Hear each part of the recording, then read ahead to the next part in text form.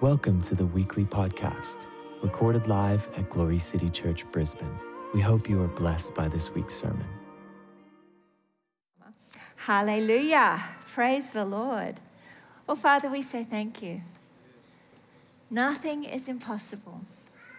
I've got that really old song going through my head, an old Sunday school song we'd sing. Nothing, nothing, absolutely nothing. Nothing is too difficult for thee. And you know, we used to sing scripture and song. This is a good thing. I'd like to prophesy a revival of scripture in song. Hallelujah. Because it's the word of God that's active and powerful and mighty to the pulling down of strongholds. I've got so much scripture in my head from having sung it for so many years as a child. Many of you would be able to testify the same thing, correct? Well, I believe that the word of God is something that the Lord is wanting us to value in an increased way because it is the power of God.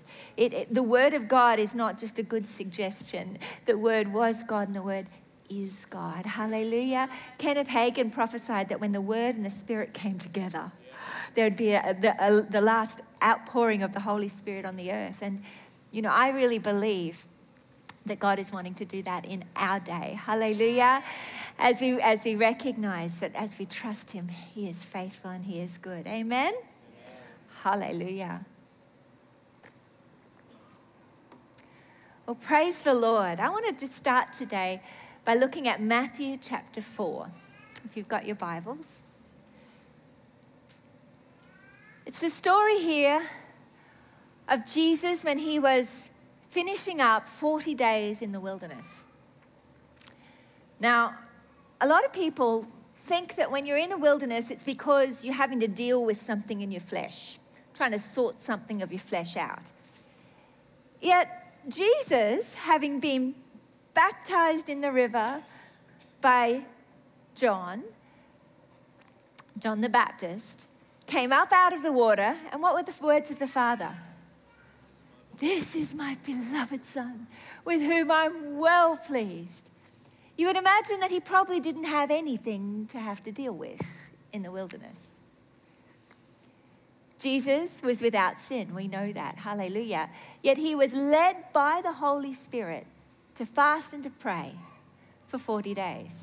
He wasn't fasting and praying to kill his flesh. He wasn't fasting and praying to get free from sin. He was having a spiritual retreat with the Father. Hallelujah. That's what I like to treat fasting as, not as a deprivation of my flesh as much as an opportunity to have a unhindered spiritual retreat with God. Hallelujah. And then at the end of his fast, he was hungry. I am not surprised. I get hungry after a couple of hours. Really hungry, quite desperate. 2 meals missed and I'm really desperate for food. And so coming up out of the wilderness, he's there. It says here in verse 2, after fasting 40 days and 40 nights, he was hungry. That's a real thing. He felt hunger. He had a natural need. And then the enemy came. And he offered an unholy solution to a natural desire. That's the way he so often works. Presenting, here, I've got a solution, a quick fix for your desire. Was the fact that Jesus was hungry when he was fasting evil? No.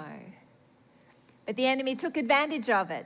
It says here, the tempter came and said to him, if you are the Son of God, questioning his identity, command these stones to become loaves of bread. I can imagine the stones would have looked a bit like bread after 40 days of not having anything to eat. Yeah. You know, if Jesus was tempted in every way that we are, it had to be a temptation that he felt. Because if he didn't feel any desire for food, then it wouldn't have been a real temptation. Yet sin only comes when there's two parties coming into agreement. And Jesus didn't give the enemy the time of day. When the enemy came, I love the way that Jesus dealt with it. He didn't say, oh my goodness, why am I feeling this? What's wrong with me? Why am I even entertained? Where is this coming from? Why am I having these evil thoughts? Oh, what's wrong with me? Maybe I need to go back into the wilderness for another 40 days to try and deal with my evil flesh. No, he didn't do that. The moment he felt this evil opportunity to fulfill a natural, strong desire, he countered it with the word of God. He didn't even go, oh, I'm afraid of this. This is terrible. What's wrong with me? He just went, this is what the word of God says, that man shall not live by bread alone, but by every word that proceeds from the mouth of God. You know what he was saying? He was saying, I see your unholy solution to my natural desire, and I declare the word of God that there is supernatural provision for my natural desire. Man shall not live by bread alone, but by every word. He was encouraging himself in the word of God that my need here is being supernaturally met. There is everything you need found in him. God doesn't just ask you to resist a temptation. He provides a better solution for you. Hallelujah. Every time you resist the devil, you can know God's got something so much better for you in the very area you've been tempted in. That's good news. Now, this idea of temptation is what dogs the people of God so often, because they buy into the lie that somehow the temptation's coming from within them. What's wrong with me that I'm feeling tempted? Now, the enemy would love you to believe that, because in believing that, you then begin to question your identity, which was his desire when he came to question Jesus. He wanted him to question his identity. Your identity as new believers, as believers in Christ, is that you have become the righteousness of God. You have become new creations. You've been given brand new hearts with a brand new nature. You've been given the very nature of God. That is, you've been given the righteousness, the holiness, the purity of God. Now is your identity. So I am as righteous as God. So if you believe the lie that, there must be something wrong with me that I'm feeling temptation, even if you didn't succumb to the temptation, you're succumbing to a deceit that will rob you of your power. He's nasty. He'll have a go all the time to rob you of your identity, but the Father is looking for you not to buy in one iota. He's looking for you to go, hey, let me tell you some truth. I'm going to speak the word of God. This is my opportunity to remind myself of truth. Hallelujah. We need to be very, very careful to fight for the basic, simple truth of the gospel. The simplicity of the revelation of justification by faith. I am the redeemed of the Lord. Let the redeemed of the Lord say so. We can quote it, we can say it, but God wants you to feel it, experience it, believe it, and act on it. Hallelujah. He wants you to know, thank you, God. Thank you, Lord, that when I came to you, I brought you my sin, my shame, and my old identity, and I exchanged it for your forgiveness, your mercy, your cleansing, your righteousness, your holiness, your very nature. You cut away my crookedness became straight. You who came to make the crooked places straight made me, who was crooked, straight, clean, holy, as righteous as God, that I would be compatible with the Son of God. Hooray! And people, sometimes when they're thinking about this,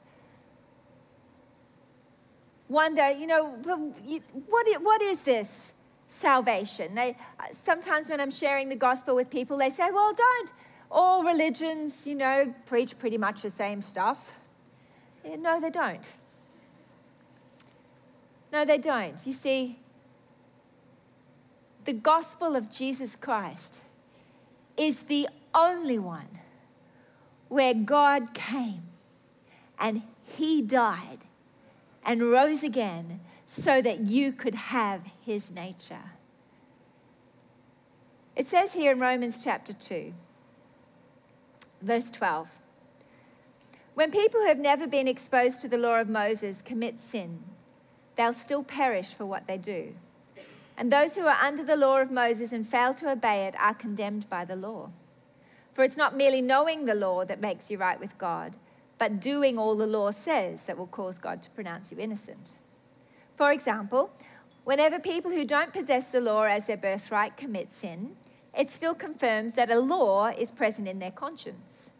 For when they instinctively do what the law requires, that becomes a law to govern them, even though they don't have Mosaic law. It demonstrates that the requirements of the law are woven into their hearts. They know what is right and wrong, for their conscience validates this law in their heart. Their thoughts correct them in one instance and commend them in another. So this judgment will be revealed on the day when God, through Jesus the Messiah, judges the hidden secrets of people's hearts. And their response to the gospel I preach will be the standard of judgment used in that day. What he's saying is that everybody has been given a conscience and they recognize when they do something wrong. From when they're tiny, they know it's wrong to kill. It's wrong to steal. It's wrong to lie. After doing it over and over again, you can sear your conscience and it becomes less and less loud. But God put it within everybody. And you know what? Nobody, not those with the law, not those without the law, no one has ever been able to live up to the standard of holiness and righteousness that God is. Nobody was able to achieve holiness. Even the best person in the world has never lived without sin. God, who is light, can't have fellowship with darkness. God desperately wants to have continuous fellowship with you and I. So, he came as a man, experiencing everything you and I experience in terms of temptation, yet was without sin. He who knew no sin became sin so that we could become the righteousness of God in Christ. He went to the cross, bore our sin, died and rose again so that there could be a supernatural divine exchange as he offers not only forgiveness of sins, but he offers a brand new life, eternal life, a new identity in Christ. Hallelujah. He says, I'm going to give you my righteousness. You're going to be born again, this time not of a corrupted seed, but you're going to be born out of my side. Hallelujah. Out of my death and burial and resurrection, a new bride has been formed. And anyone who will believe in me can be supernaturally born again with the nature of Christ. Hallelujah. It's the good news of the gospel. Hallelujah. It says in Romans 8, verse 3, for God achieved what the law was unable to accomplish, because the law was limited by the weakness of human nature. God was able to do what we couldn't do. God came and he gave us a way of escape. He gave us the freedom to receive holiness, to become righteous. Romans 6 verse 5 says this, for if we have been united together in the likeness of his death, certainly we also shall be in the likeness of his resurrection, knowing this, that our old man was crucified with him. Say was. knowing this, that our old man was crucified with him, that the body of sin might be done away with, that we should no longer be slaves of sin. Verse 11, likewise, you also reckon yourselves to be dead indeed to sin, but alive to God in Christ Jesus our Lord. Hallelujah. This is our invitation. Hallelujah. He says in Romans 1:17 that the just shall live by faith. The righteous shall live by faith. So what he commends us to do every day is to wake up and not to let whatever we're feeling dictate our state of being. As we wake up and go, I don't think I had a very good night's sleep, I don't feel great, I feel a bit cranky.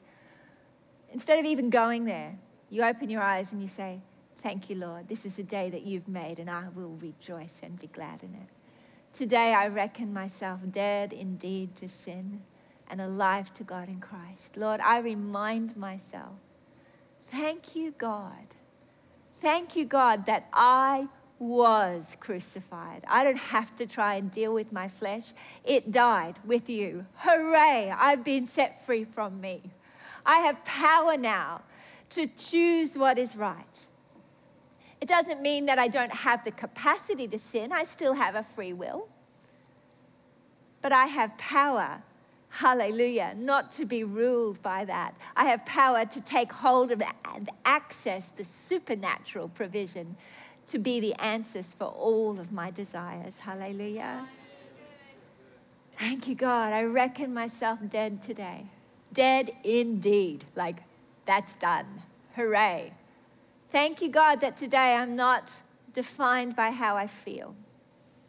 Thank you, God, that you are better than I feel like I deserve.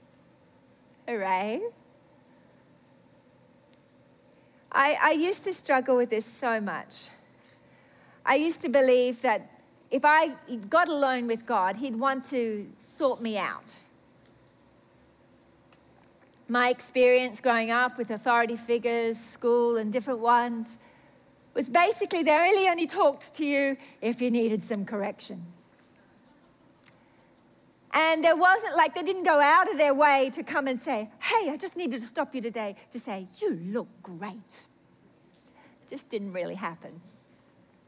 So if a teacher or an authority figure would come up to you, it would be like, uh-oh, what did I do? And you know, we can subtly put that on God.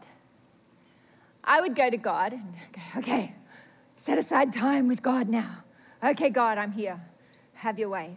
I'm opening my heart. I'm open wide. You can just go for it. Come on, get me. Sort me out.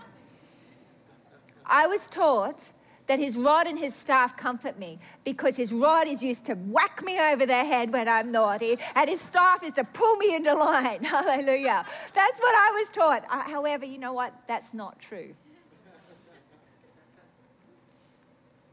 But I'd go to God, okay, God, here I am. Come on, sort me out. Sort me out.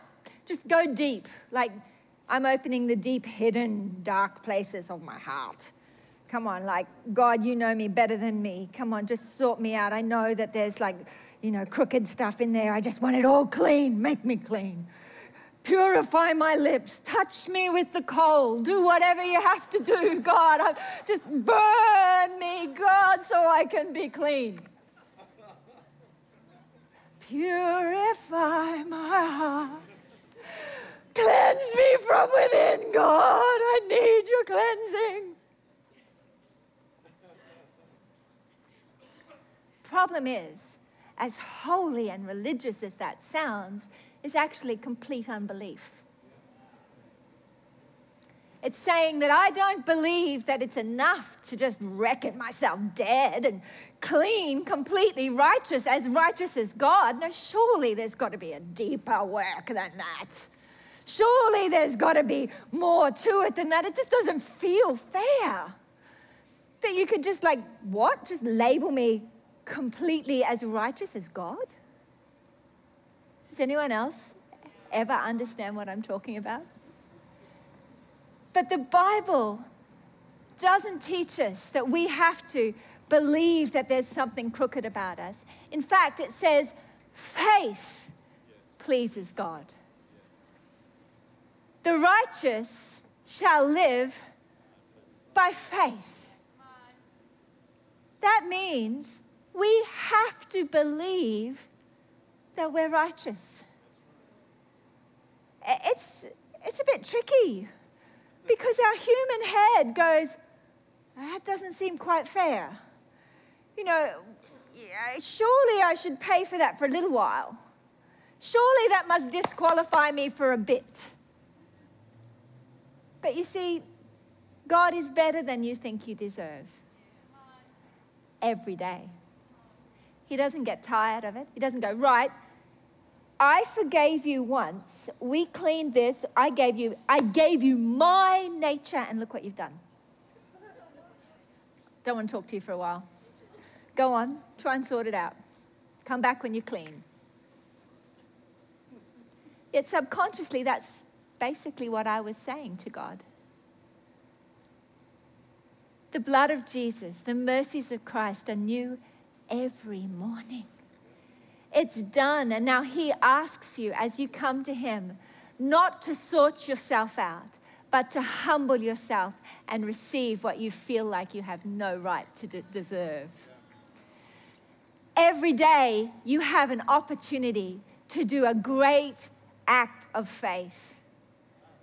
That is when you are feeling dirty, unclean, and unworthy to go, I believe I'm as righteous as God. It takes faith. I mean, I'd repent, and then I'd think to myself, but I'll really repent later properly. Because I feel like you can't just say sorry to you now, just in the car like this. We really need to I'm not undermining repentance. I believe it's so important. But let me tell you, I'm wanting to emphasize belief. I was great at repentance. I was terrible at receiving. God isn't impressed with your religious acts. He's much more delighted when you will believe, when you will trust him, when you'll say, Lord, I believe you've made me clean. Hallelujah. I remember once I'd taken a job teaching jazz singing.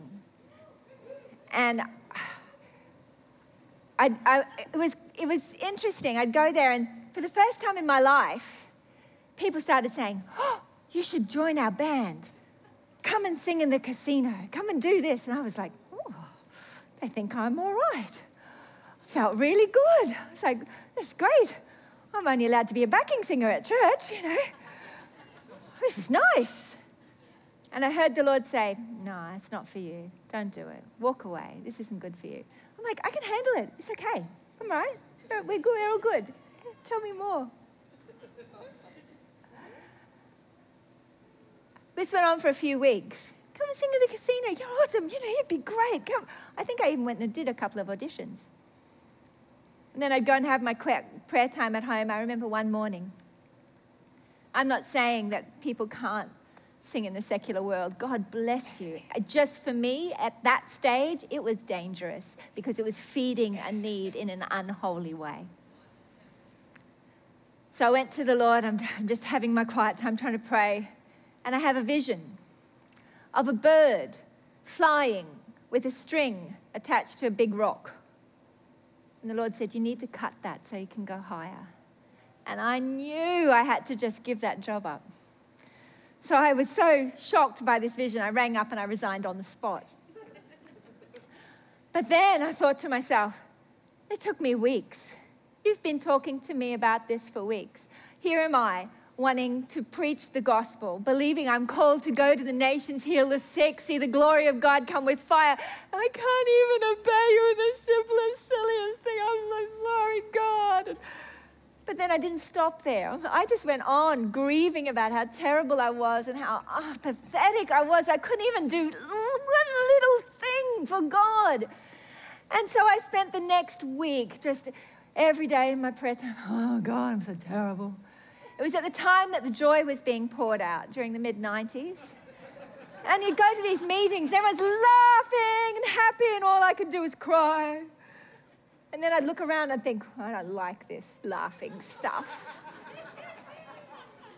Yeah, all happy. I'm serious about God. This is terrible. God, I'm so sorry. Praise the Lord, he eventually got me.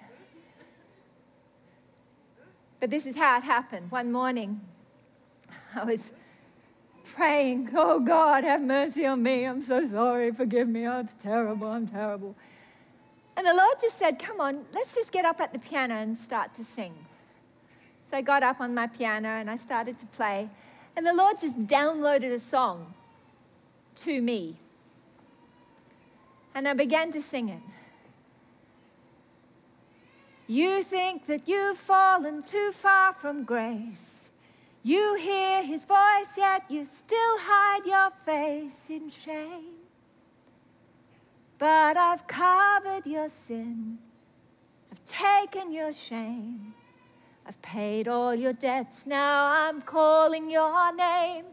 I went to the cross, had the nails through my hands, and now I'm calling for my little lost lambs.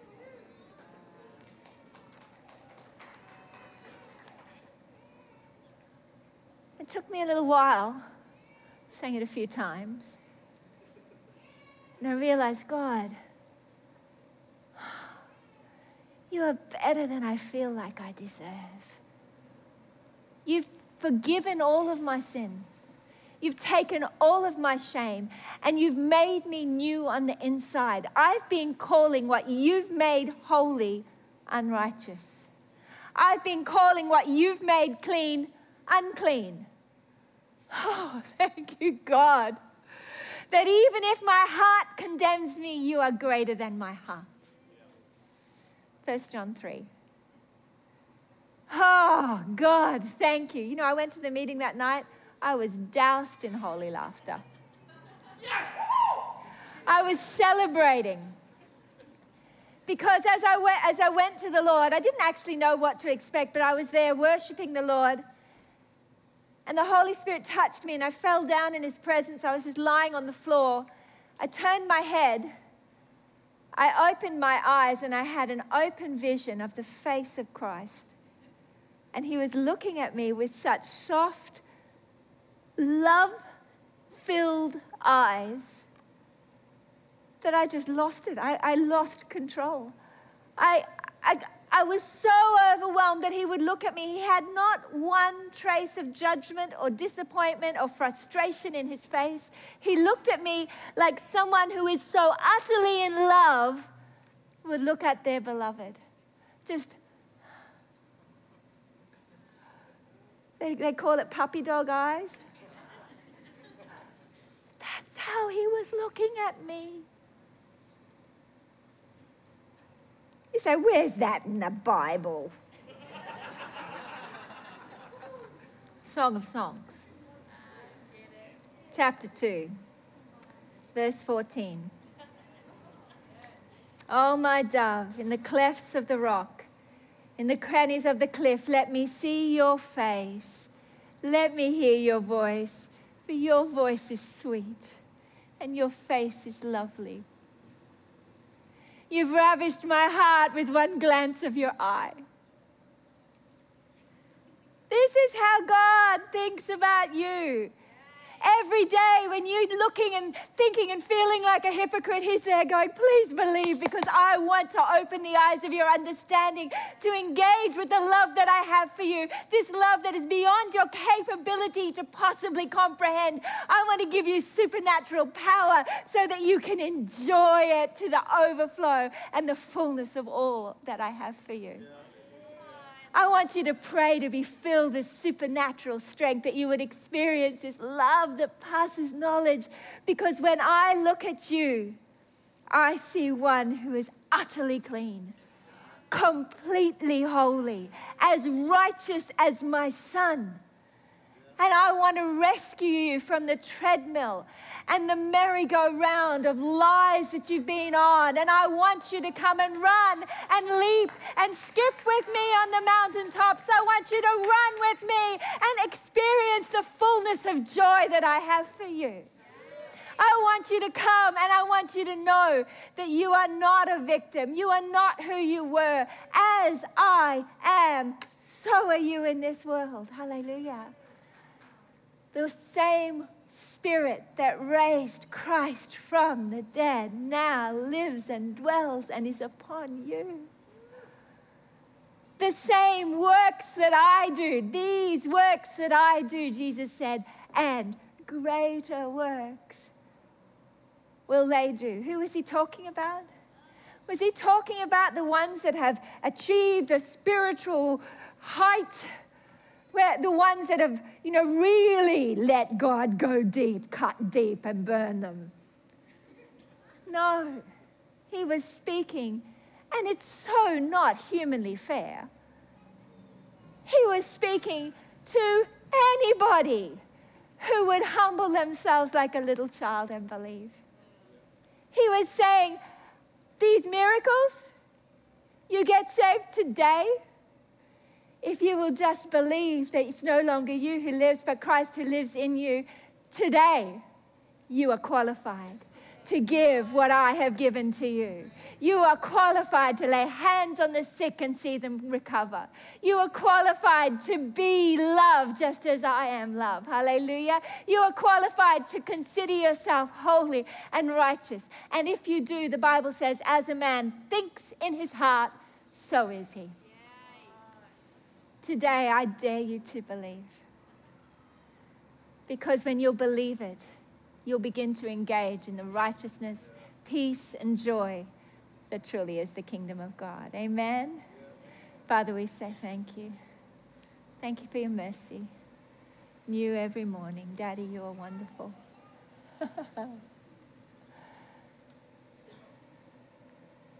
God wants us to believe that he's always happy to see you. God doesn't get offended and hold a grudge. Even if you've messed up over and over and over again, he doesn't go, can't be bothered with that one. He's there going, just believe that I've given you my nature. Just believe that you are righteous, because when you believe it and you remember who you are, you'll become a doer of the works. When you believe who you are, you will manifest the fruit of what you believe on the inside. I believe today there's people that God is just moving on your hearts right now.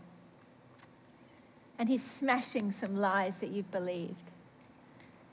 God is not an authority figure that's only interested in correcting you. His main aim is to lavish love on you beyond what you are emotionally, physically, or spiritually able to handle.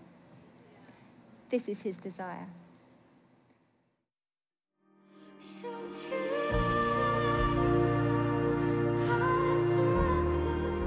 Thank you for joining us. If you would like to partner with us in spreading the gospel to the nations, you can do so via our website, www.glorycitychurch.com.au. We would love to hear from you. If you have a prayer need, please send us an email at info@glorycitychurch.com.au. We would also love to hear your testimonies. You can email these praise reports to info@glorycitychurch.com.au. God bless.